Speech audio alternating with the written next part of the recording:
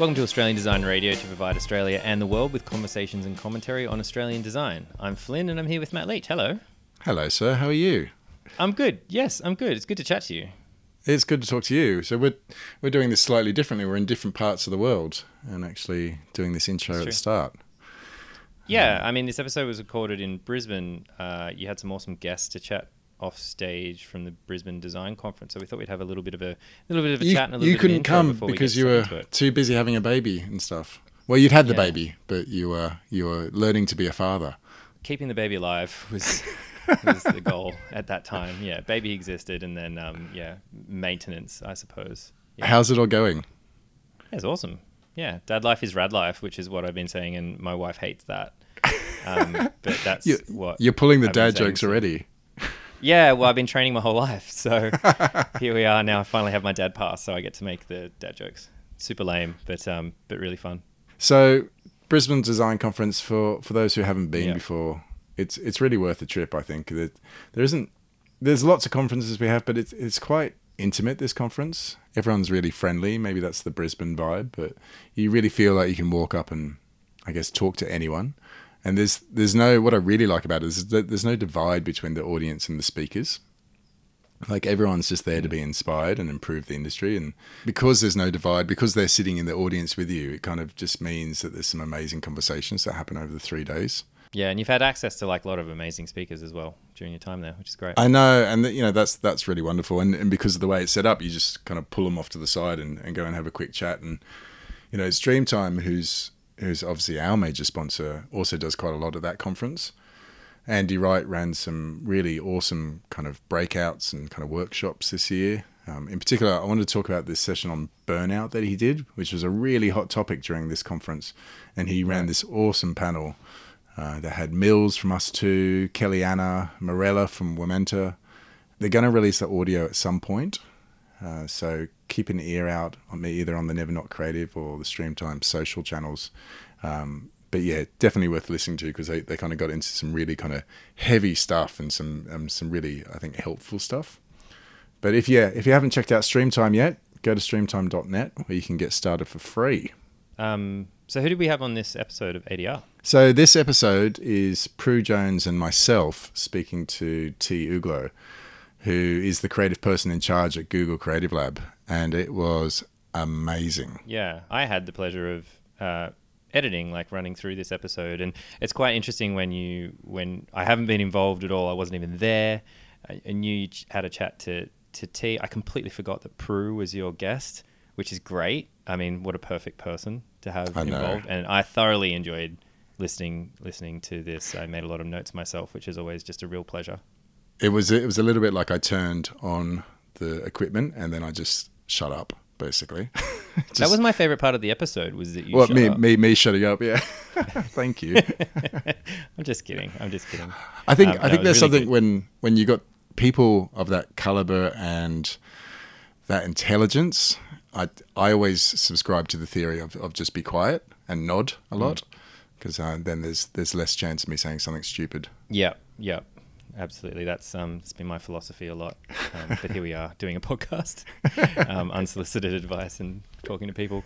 Yeah, I won't give anything away, but I seriously did write so many things down that T had mentioned. I even paused the editing process and kind of went and had a chat to my wife, and I was just like, oh, it's so amazing, actually think about this, and expanding it out. And it's not just for designers. I think it's also for it's really for anybody that's a human working anything to do with technology can find this stuff really interesting. And there's a book analogy in there that I love that I won't spoil. Is that the bit you liked? Yeah, I really liked that as well. I've had real trouble trying to explain it to other people, though. I think I've clearly missed part of the important part. So obviously we talk about it on this podcast, which is really good. But yeah, just lovely to spend time with T. Always lovely to spend time with Prue, obviously. But T's just so smart and so considered, and she even when she gives you a hug, it's even she just holds on for that extra little bit, and so it actually feels like a hug rather than just kind of Next like level. Quite often people just give you a quick hug, but it doesn't really. But yeah, she's just considered, and she thinks about things on a whole different level, And yeah, it was just wonderful getting to spend some time with her. And yeah, so should we jump in? Well, absolutely, let's go.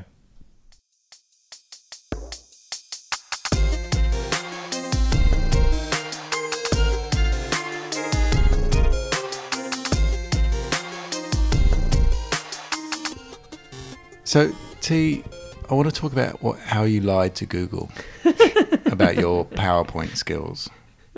I didn't lie about my PowerPoint skills. I suppose I did lie in that. Did you or did you not say that you could do the job of the PowerPoint template person? Yeah, I was invited to do a job with PowerPoint, and at no point did they actually say, "Have you ever used PowerPoint?" So it's their fault. Yeah, I think it's more guilt through omission than an actual lie. And then after the interview, when they said, "Will you come in?" I actually rang up the other designer and was like, "So I've never really used this program." And she was like, "It's fine."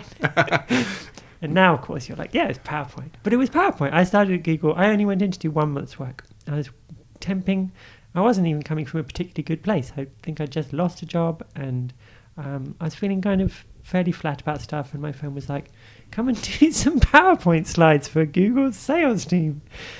And I was like, "Okay, there's free food, and the money's good, actually."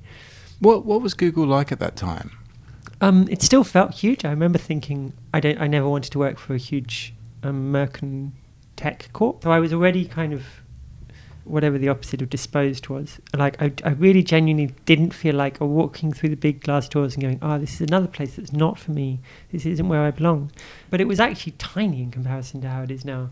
I think there were like 5,000 people in the organization worldwide, and there were 100 and something in London. This was I just can't even imagine 2006, a world with only Amazing. 5,000 Google. I know. Like, it was one of those times when my friend worked there, and I was like, "Yeah, but what do you do?" Which actually people still go, "But what do you do?" We still don't know how to answer that. But yeah, it was so actually what happened was that it was kind of chaotic, and it was chaos, and there weren't good communication lines and all of those sorts of things. And one thing I had just recently finished is a master's in design management, so like the more organized side of my personality was dying to do kind of organizational structure and kind of building teams and working with suppliers and building process and all of those things. I was really up for that at that exact moment, and I just happened to be in a company that was growing super fast and had no design structure across the whole of Europe. So that's what happened. I was in the right place at the right time, and there was always a certain amount of luck to anyone's story when they tell you that. But there was a certain amount where it's like, yeah, and then I made the most of where I was and what they needed. So it's an enormous jump, though, to go from PowerPoint template person to where you are now. So that's clearly not just luck. No. Is there a question in there? I'm not sure there is. I'm really interested in hearing more about the trajectory. Like, you famously say things like, your answer is, "I don't know." Yeah. But clearly you know. I mean yes, to go from basically being a PowerPoint monkey at entry level to now running creatively Google Labs. I mean, I there's don't a run it. I massive mean, journey my there. boss is in New York. He runs it. Andy runs it. He's in charge. In Sydney. Yeah, for the bit that I run, like my bit, we do a specific kind of type of project, and actually we keep that team small. But your question is really valid, and I think that for me, I always feel like it breaks up into these little chunks of when I'm doing what I'm doing, and that moment where I realize I have made myself completely redundant by hiring really good people, so much so that I really not needed anymore, because my principle has always been like to find the people that do know what they're doing. So yeah, I know I don't know what I'm doing, but I know enough. Like, I taught myself how to code, and I taught myself PowerPoint. I taught myself so that Have you in graduated design to Keynote? Yeah. Much nicer transitions. Yeah, the Google Slides people would like me to use Google Slides. Is this an endorsement for Google products? Interestingly, I was there when we started doing that, and I was very interested in the idea that you could make a slide out of an HTML object, and that this is how that would work. So from a technical, I have a very geeky side as well, so I was very, very interested in that. So I spent a very long time being interested in that, and now not interested in it. So yeah, I use Keynote. It has always been a process of getting to the end of a cycle, and those cycles are normally 4 to 5 years. I've been there 13, 14 years. I'd say like probably I can see the kind of end of the tunnel of like a third cycle, and they have been really interesting career progressions, and they could have been at completely different companies. They just all happen to have been at the same company. And it's sort of really nice looking back and going, you can see a kind of art about the work, which exists now. You can look at it now and go, oh, right, yeah, so you've been working in this idea about information and space and how digitals work with humans and technology and culture for a really long time. It's like, that's not more accident than design. That's more just like someone having personality. Like, that's how I work. That's the kind of work that interests me. And so those ones are stronger, and they remain strong, and they've become part of that canon, and you do the things that you're strong at, hopefully, until you find someone to replace you. All of the team structure, so the organizational structure eventually got replaced by people who were good at organizational structure, like good at design management, coding parts. Eventually I had to hire someone who knew how to code, and they built a whole team. We bought a company called YouTube for a lot of money, and I was like, we're probably going to make some films. So I hired a video producer, and I didn't really know much about it, but we had a lovely time. And she now runs a video, kind of her company. And all of these things, in their own little way, became their own little things.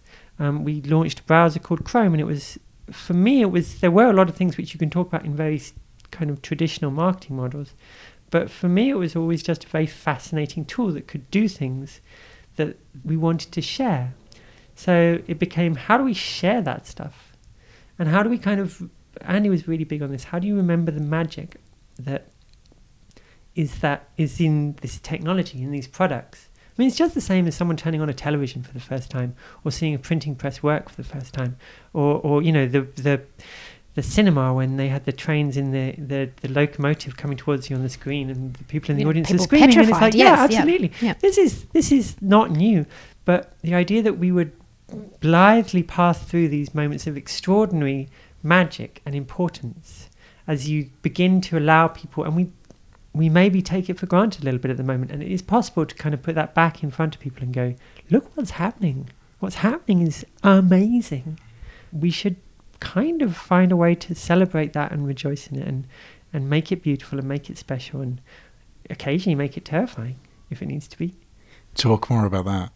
Oh, well, we did a ghost book recently with them. Yes, I'm very interested in right. books. Yes. I love to hear you talk about books. Before I began, one of the things that I did do was book arts, and I find it deeply amusing that 20 years later I'm back doing book arts, because I really learnt to design as a designer because I was surrounded by sort of people who knew how to design because they were doing book arts, but I had no idea how to design because I was coming from a fine arts background. So this was the first time I'd been using computers. Oh, well, it's not the first time, but every time I'd used computers, I was like, this is rubbish. I don't like this. So, which I still feel. And actually, that's kind of part of the driving force of everything. It's like, this is a rubbish way to do this. There must be a better way to get this thing to do the thing. But yeah, I became a designer because I wasn't going to make any money making books. That was very clear. And then I pretended to be a designer until and there's this kind of progression. And knowing enough about those things allows you to find talent. That's all you really need to do, is you need to know enough to be able to spot talent. And that's great. And then you hire the talent and take the credit. You're being very humble, I think. But this book, so there's a book. So we've been making books for about 5 years, and these books, which is very much a passion project, that's kind of got a little bit out of hand with a publishing house. It was to do, I think, originally to do with Google Play books and things like that. And it was what would happen if you had books which were made for digital, made for the mobile phone. And to get to that point, you have to realize that the thing that makes a book is kind of a technological kind of parameter. If you take a book and remove the spine, then it's no longer a book, it's just a load of pages. But if you leave the spine on but remove the words, somehow that's still a book. What about the smell of books? Yeah, well, there's different things, but like if you could remove the smell of a book, would that make it not a book? It's about that bit, it's about that moment where you cross over from going, this object is this object, and I understand it as a cultural form. It's a vessel that we describe as a book. And I'm like, right, what happens if we start to mess about with that on digital? Because you can't bind pages on digital. You can have like paginal structures, and you can like start to explore what happens that you can't do with printed pages that are bound down one side. You can't go in more than one direction. You have this linearity. In fact, so much of culture is bound by these conventions that are structural, like you start on page 1 and you go to 273, or you come into the auditorium and you sit and you listen, or you go to the theatre and then the performance is on the stage, or like even this week where we're standing on stages talking to audiences, and then you have to realise that the reason we're doing that is because that's the shape of the box. It's not because that's the best way to get our information to this group of people. Not that digital is any better, but it's very fascinating when you start to go, okay, so what happens when we remove that structure? What happens? Not that it's better, it's an experiment, right? Like an observational experiment. So we were doing all these observational experiments on books about what happens when you allow the text to change, or what happens when you do it so that it's got a very visual component, or what happens when it's a dialogue, or what happens when it's actually all told through maps and Street View. What kind of book is it if you can go in any direction at once? How do you write that? And we've been doing books which you see from multiple perspectives, and we've been seeing books which were about value systems where you can own it. So there's a very strict provenance of who has owned this book using blockchain. So that's the blockchain thing. Yeah, yes, yes. Which was fab. And again, like all good experiments, part success and part total disaster. And without that, there's nothing really to learn. So yeah, one of the books we did was with Kate Pullinger in Bath, and Ambient Lit, and Editions at Play and Visual Editions, who are the publishers in the UK. And it was just using the device's ability to know a bit more about where it is or where you are, and to see where it was and what it could see, and then throwing that knowledge into a ghost story so that the ghost story adapted itself to know a little bit more about where you were, who you were, and what you could see. Amazing. Amazing. And it's to really, make it extra creepy. Yeah, it's creepy, right? Yeah. I mean, it's creepy in a good way because it's a ghost story, and it's creepy because that's its job. Yeah. And there really should be more artists and creators working. Like there's too much kind of binary thinking about these things. People are too quick to make work which is like, the internet is a terrible thing, and then you go, yeah, but it's not though, is it? And then there's also an awful lot of work which is like, the internet is an amazing thing. It's like, yeah, but it's really not though, is it? And not enough work which actually goes, like much of life, this is a complicated and nuanced thing. Yes. Yeah. It is really it's not binary. On the artist to use the tools of the day to explore and explain why complexity has a place in our lives, and how we can think about this and how we can look at these ideas. It's one of the things that I wish there was more of. It's all a little shouty just at the moment. See, this is the thing. Like, you say that you're not a great designer or anything, but I, having, as I mentioned, stalked you relentlessly for the last couple of days in preparation for talking to you, I actually feel like you might be one of the most creative individuals I have ever met. And not in just because of the quality of the output that you oversee, but the way you think. It's just incredible. And literally was thinking, what questions can I ask this woman that would be, not make me look like an idiot? So, yeah, it's amazing to hear you talk. That's still not a question, Dudley. No, it's not. Sorry. I told you. Sweet. I told you I'd be a bit gushy. I mean, it's really lovely. It is quite uncharacteristic too. I will have you know. There was a question in there actually, which is like, I get told not to say that thing about how it's not really me a lot, And it's difficult for me because I feel it's very important to credit the people who do the things. Oh, yeah. There are a couple Yeah. of books that I've written where it's like, I wrote those words.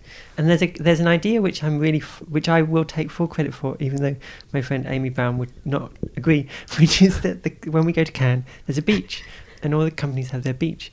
And we were the first one to have a beach because I was there, and I was like, this sucks. You can't do anything, and it's kind of horrible. And we should have a beach with free Wi-Fi, fairy lights, and smoothies. That's right. It was an activation, wasn't it? Yeah. Yeah. And we did, and that was it. That's literally the Solved. only idea that I'm like, yeah, that one's mine. Everything Was else it kind of comes popular? out of- Did people go? Yeah, it then got exactly. totally corrupted by.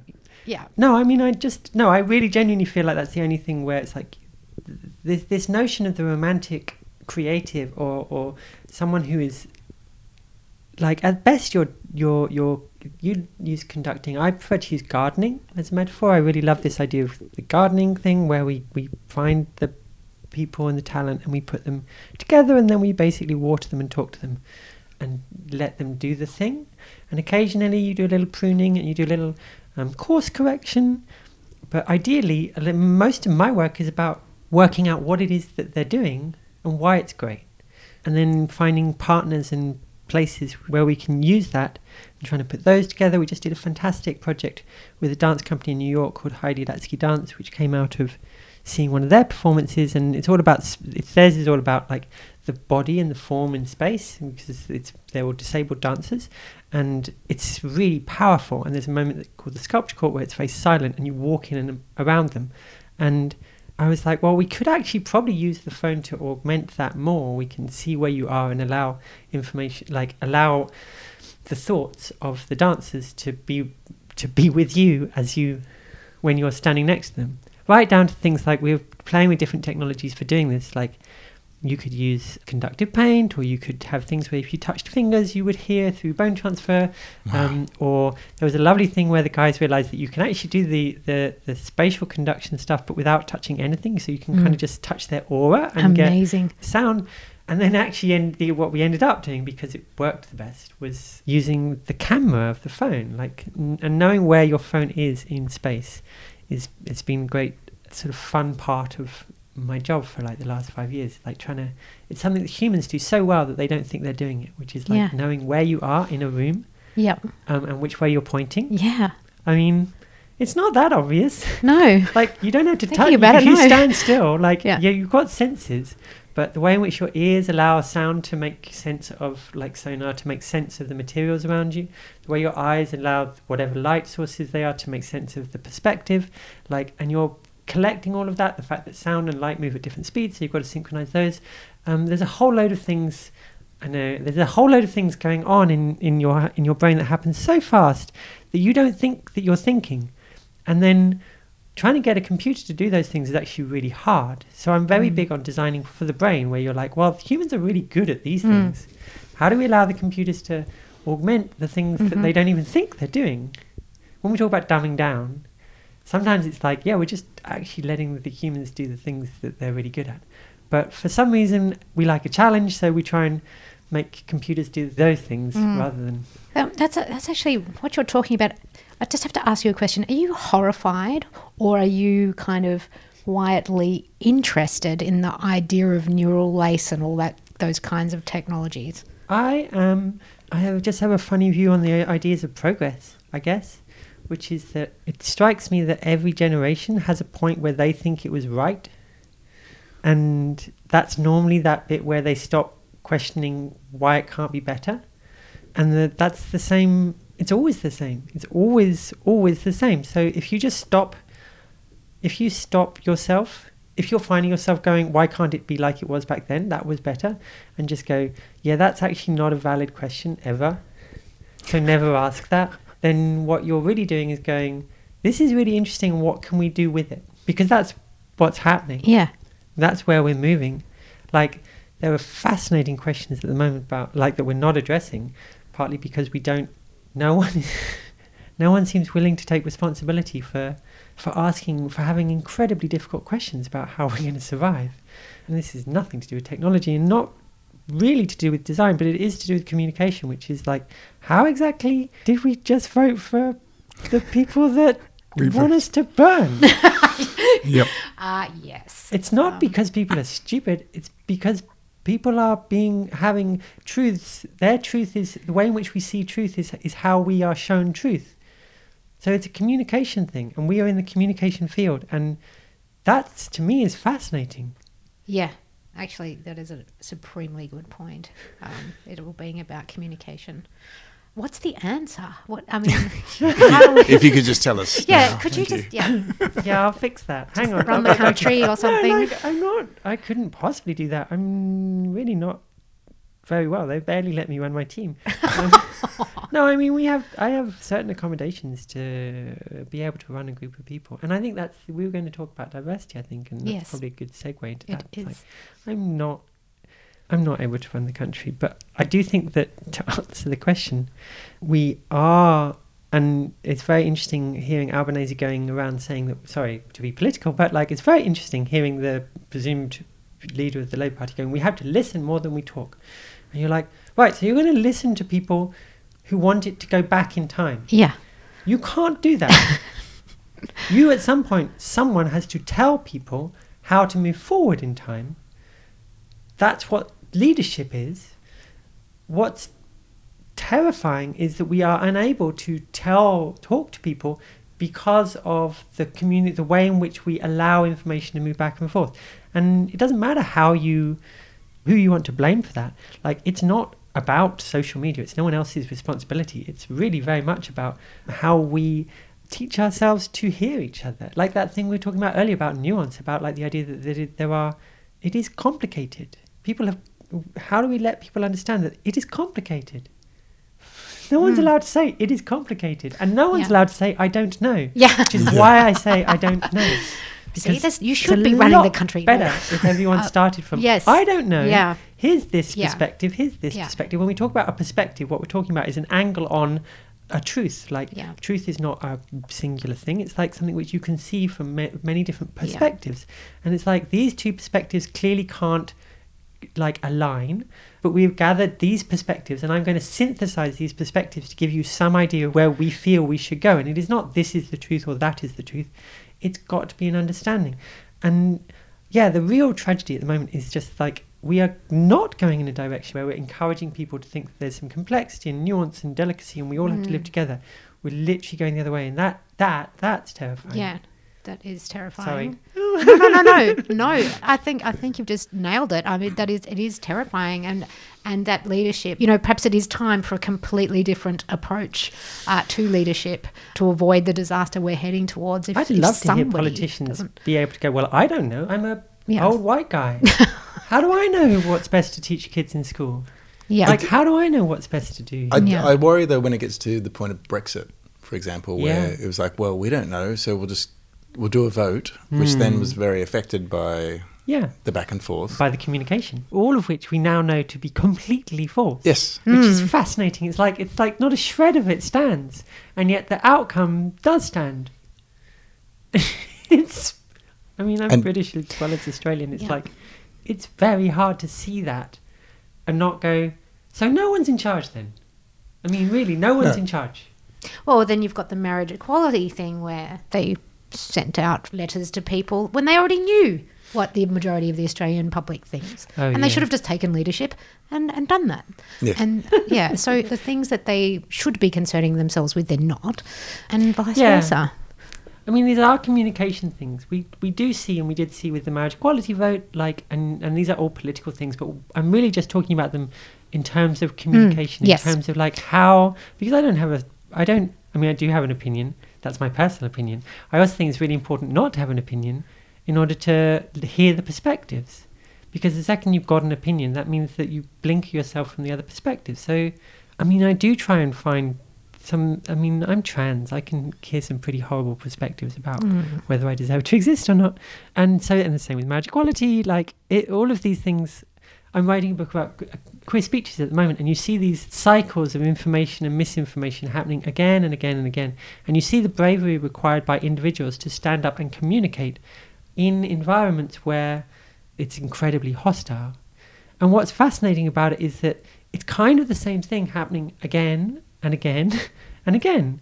There's no real kind of structural difference. Like the power structure and what you have to do to confront it, to allow it to accommodate and acknowledge you, that's the problem. This is the problem we're facing with the Me Too movement. This is the problem with like a lot of these kind of moments of sort of communication breakthrough with environmental change. These are not so much about the truth. They're about the dominant narrative and who is going to, like you said, the Australian, they sent out letters, but they knew what the Australian people thought. It's like it's just that answer asks so many questions. It's like, well, whose truth is it? Yeah, because if you look at Brexit again, they asked everyone and they got the result that they weren't expecting, but now they're kind of beholden to it. Yes. And it feels like very much like pushing the blame somewhere else. Yeah, to an extent. It's like I just have this problem with truth, which is that it's not a thing. It's not a thing which you can go, this is the one thing. Yep. Like, and our job as designers is very often to go, here is the one thing. This is why you need it. Yeah. Yes. You asked me to solve a problem, and here it is. We end up with a solution-oriented exercise whereas really we should always be coming from a situation awareness exercise where you know where we are right now and you provide a range of solutions which have the potential to deliver whatever it is, whether you want 40% growth or whether you want to communicate something. And instead of which we get very fixated on this single outcome where we decide what the output is at the beginning of the process, and that is not a very creative process. It's a production process. And it negates again this kind of thing about talking because we're coming in knowing what we want people to say at the end. It's frustrating that there's not enough work where you come away looking at it going, I don't know. I mean, we come back to it again. It's like, it's not just about me, it's about a general belief or understanding that not knowing is fine. Fine, yeah.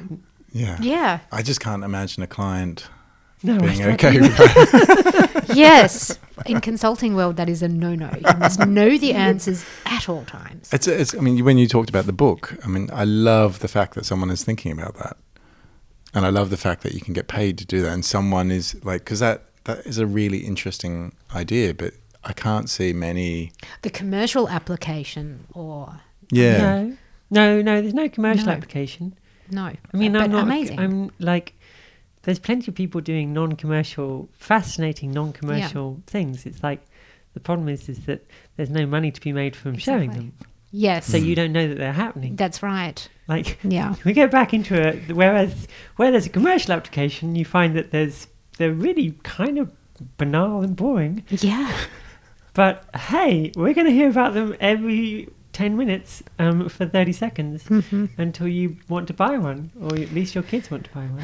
Yes. And very impressionable. And that's a, we all put an awful lot. So yeah, trying to find ways to allow deeper, richer cultural conversations to occur within commercial mainstream is something which, if people wanted to take responsibility for it, would be fabulous. Yeah.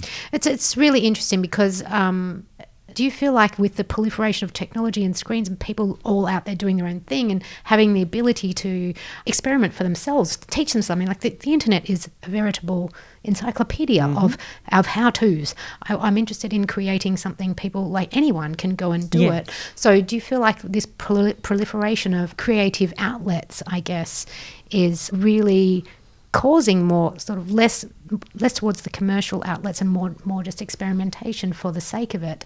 And I guess where Google is concerned, obviously they can fund a whole lot of these projects, and it's...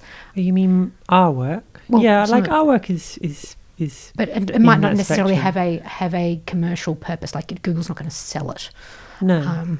So no, I mean, I do think, as we talked about earlier, like this importance of remembering what is special about technology is and that this is a moment that we're moving through that we shouldn't waste, that we should celebrate.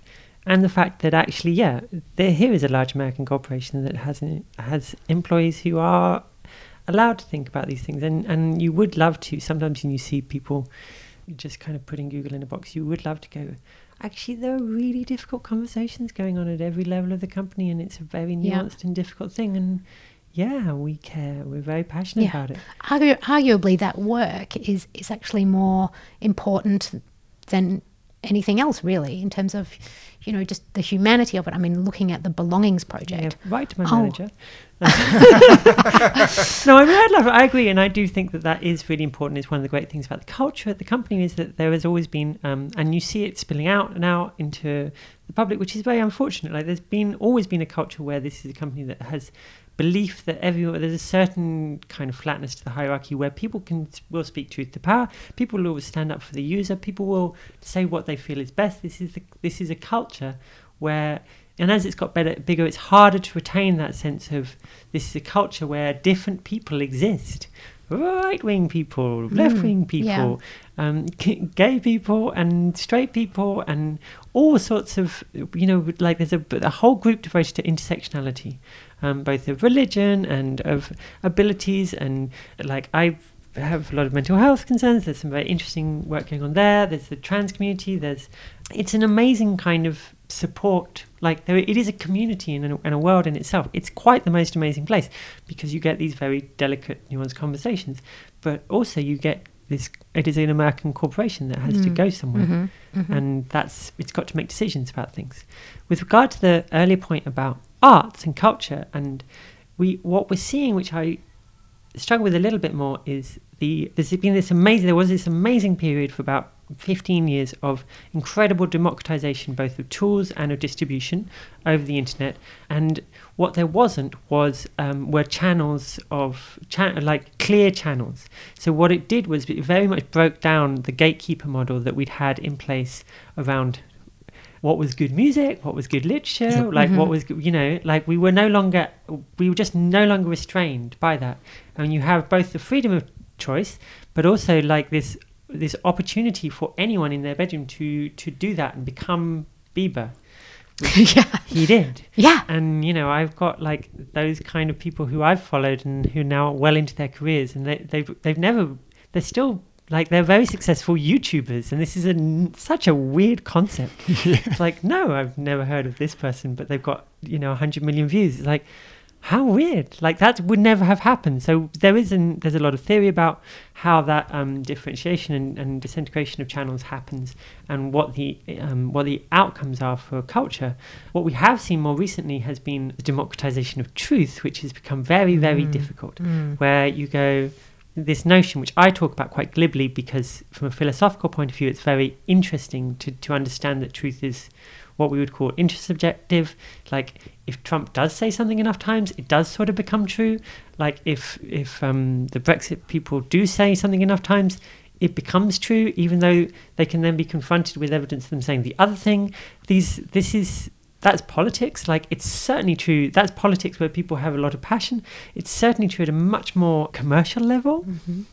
We talk about things being true. I'm very interested in diets, about why we don't know. Like, how a diet can be better than another diet. I'm very interested from a mental health perspective. I'm very interested in it from a diversity and inclusion perspective, about how we decide what is normal. And again, this is communications. This isn't a thing. What about when communications themselves become not true, and with things like deep fakes and stuff that? I mean, are we entering a period where, like, there's no compass, we don't know where we are, like you were saying about locating yourself in a room. How do we locate ourselves in the world when all the reference points are missing, because anything can be fabricated? It'll be interesting, right? Yeah. I thought it was completely fascinating, and I wasn't a huge fan of it. Last year at D&AD, as president of the digital jury, I was very against awarding the Times. I can't remember what the agency was that made the work. The JFK. The JFK thing. That was us. Oh, really? Okay. Not Fjord. It was done by Accenture. Yeah. Okay. So well, then you're the perfect person to answer the point that I made, and continue to make, which is that it's amazing technology that we can now use pieces of fragments of someone's conversation, recorded conversations, to recreate their speech patterns sufficiently that we can then have them give a speech that they were going to give. Not that they gave, but that they were going to give. Yeah. But then it's very peculiar that a newspaper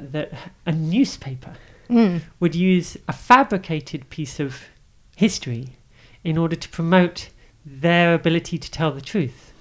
Yes, that you do point out an obvious flaw there. And then what's most wonderful for me is like it then goes around the world to award ceremonies in the advertising community, winning a lot of awards because it's both technologically clever and kind of intellectually intriguing, both of which are true. But we do not have within those sets of like, what are we valuing when we talk about valuing creativity, when we value the technology, when we value the impact, when we value the creativeness, we really don't have a kind of moral compass, which is like, yeah, but guys, there's a secondary consequence to this, or a tertiary consequence to this. And we can't celebrate it, unfortunately, because maybe it's an app that IKEA are using in a global campaign that was actually devised by some interns of theirs 3 years ago that was awarded a kind of student pencil, but then they've been completely erased from the history of this and it's being re-awarded to that agency. Like, maybe it's a campaign where the media agency are putting it forward the year after it won a gold lion and claiming it was actually their idea and repackaging the entire thing. And then when confronted with this, we'll actually just go, well, the people behind us were lying too. Right. What are we meant to do? That's our industry. Yeah. What are we meant to do? Like, who's going to stand up? You've got are you like actually Madonna asking Badger. me? Yeah, well, because I would say there's I these don't amazing know. women, like they're like Madonna Badger and Cindy Gallop, and who are standing up and going, please, can we please stop and have a look at our ethics, have a look at who we are and what we're doing, and it's really hard listening to them be applauded. And then everyone turn around and go straight back to... And Silicon Valley has a similar problem. Like, there are people like the wonderful guy who did Homo Sapiens, who's basically wandering around at the moment doing kind of a tour of the valley going, this is terrible, we're all going to die and it's your fault. Words to that effect. Paraphrasing slightly. But, like, yeah, we will go, that's amazing. Anyway, what were we... Yes, that's true. That is a phenomenon now. It's a huge problem. Is it from distraction? Like, everyone's so distracted now. Yeah, it's like everyone's or is it fragmented. the problem seems too big that they can't find what they can do about it? But every human really has like that potential. They just need to do the little thing that makes it into a big thing. Yep. I think Jonathan Safran Foer put it really well in his book about eating animals, which made me give up meat, just showing the sort of the land that you need if you were a vegan compared to the land that you would need if you were a meat eater. And that to me was the first time I was like, okay, I understand it. I've got it now. And I knew what I had to do in order to make a very small change, but start the change. Yeah, and the water and all of the things. And like, you like to think that people could see that their impact collectively has impact. And then we get back to the election. Yeah. So who isn't communicating? Where do we go? Where do we go right with that? These are really good, big questions that our industry should be having. I don't have answers. It's not for us to have answers.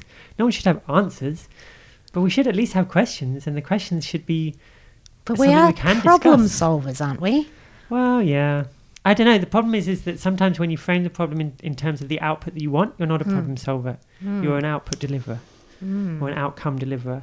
And for a lot of people, those outcomes are, we need more money so that the share price will go up, or we need to stay in power.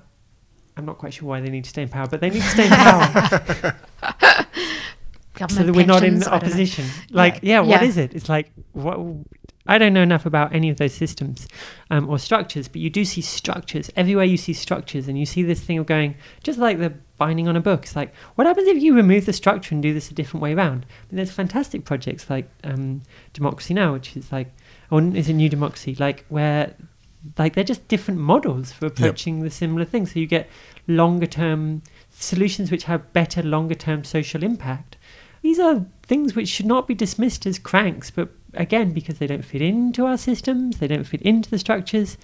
Maybe all of this is about inclusion, because within you said you were terrible at segues before. Did that I? That was one of the best segues I've ever heard. Is it time for us to start talking about that? Yeah. We do need to. We're getting towards the end. Yeah, but first, there's maybe not so much a question about inclusion, but I am fascinated to know about the state of our industry, I guess. I mean, you are in the very unique position of having experienced what it's like to work in the industry on both sides of the fence. can you confirm or deny that as a woman things are more difficult? I can't confirm or deny, partly because the process of my transition has kind of elevated me to a different status. So, yeah, and also I've been really, like, it's very difficult. And, like, what it has meant is that a lot of other conditions, like mental health conditions, I'm kind of a bit bonkers, basically.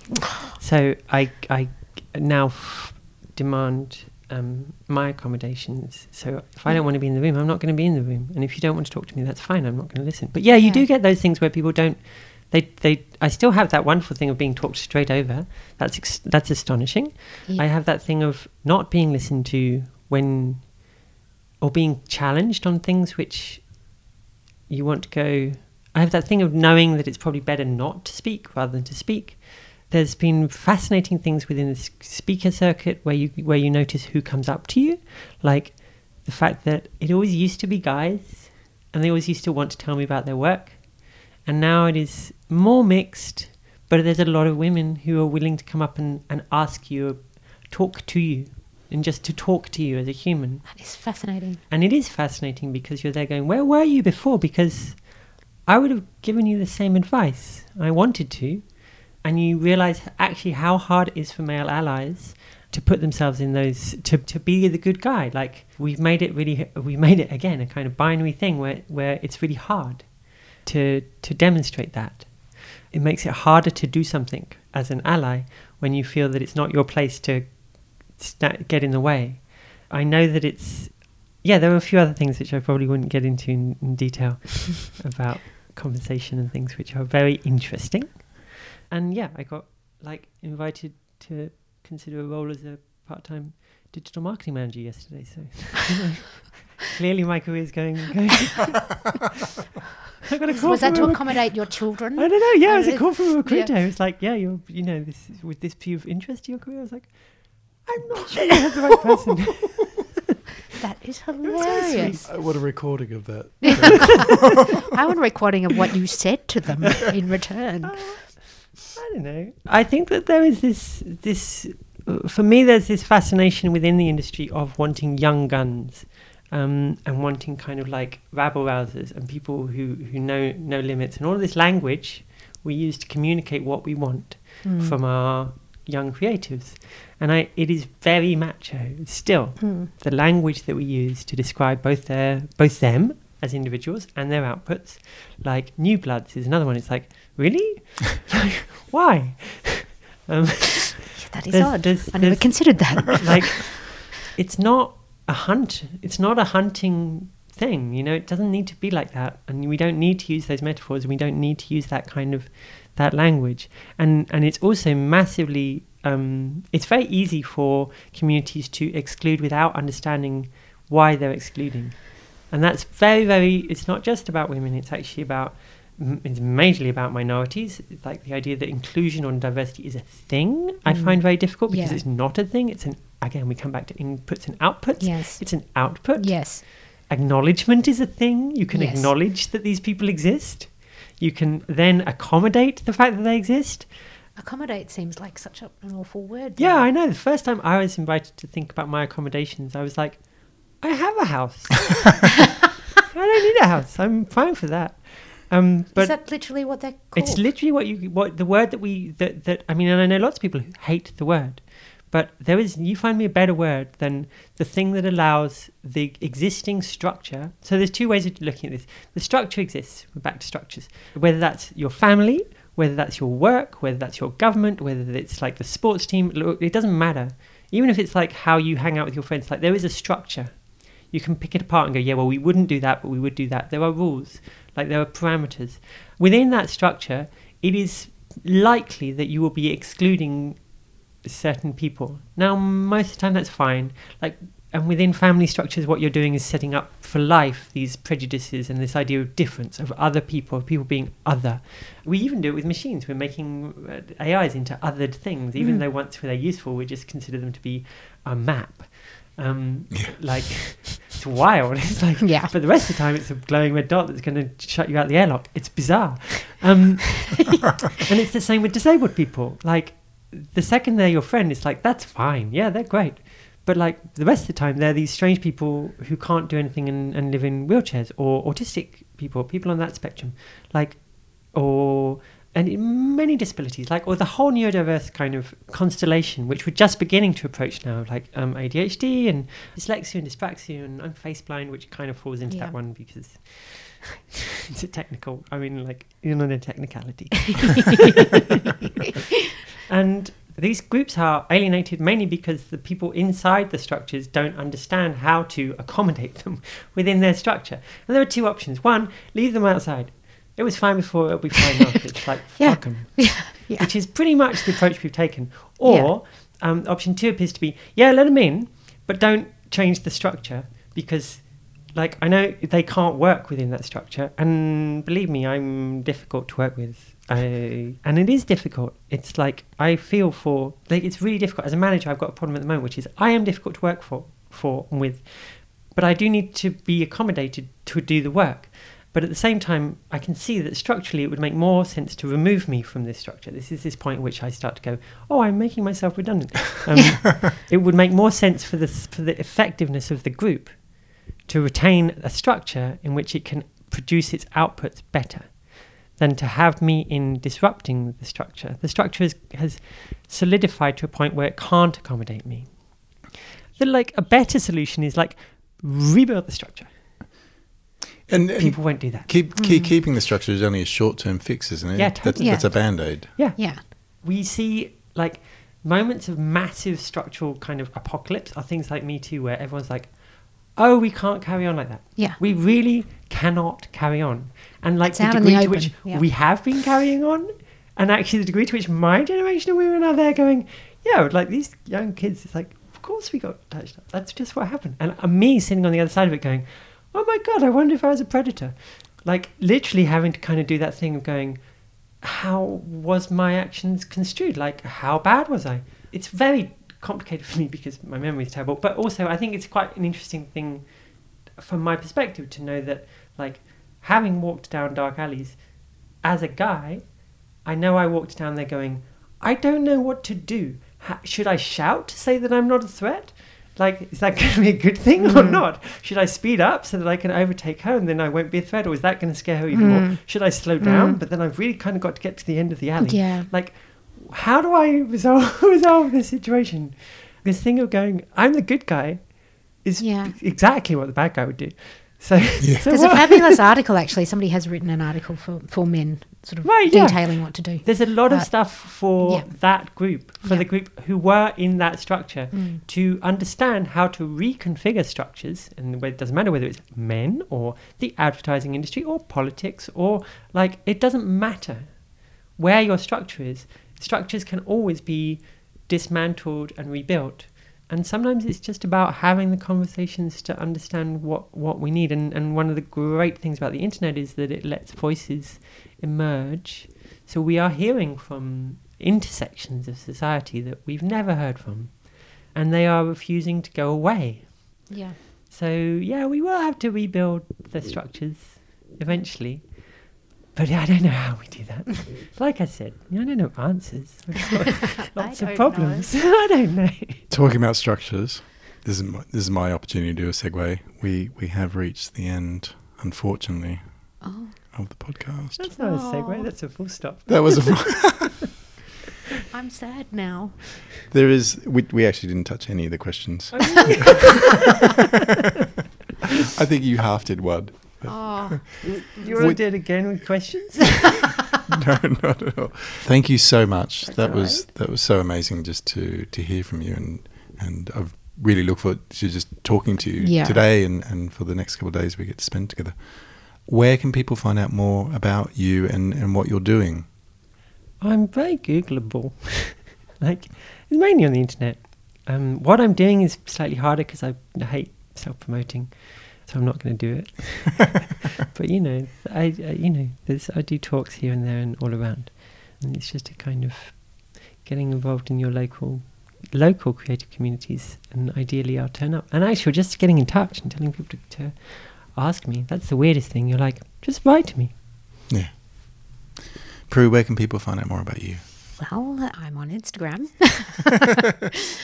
Prudence M. Jones.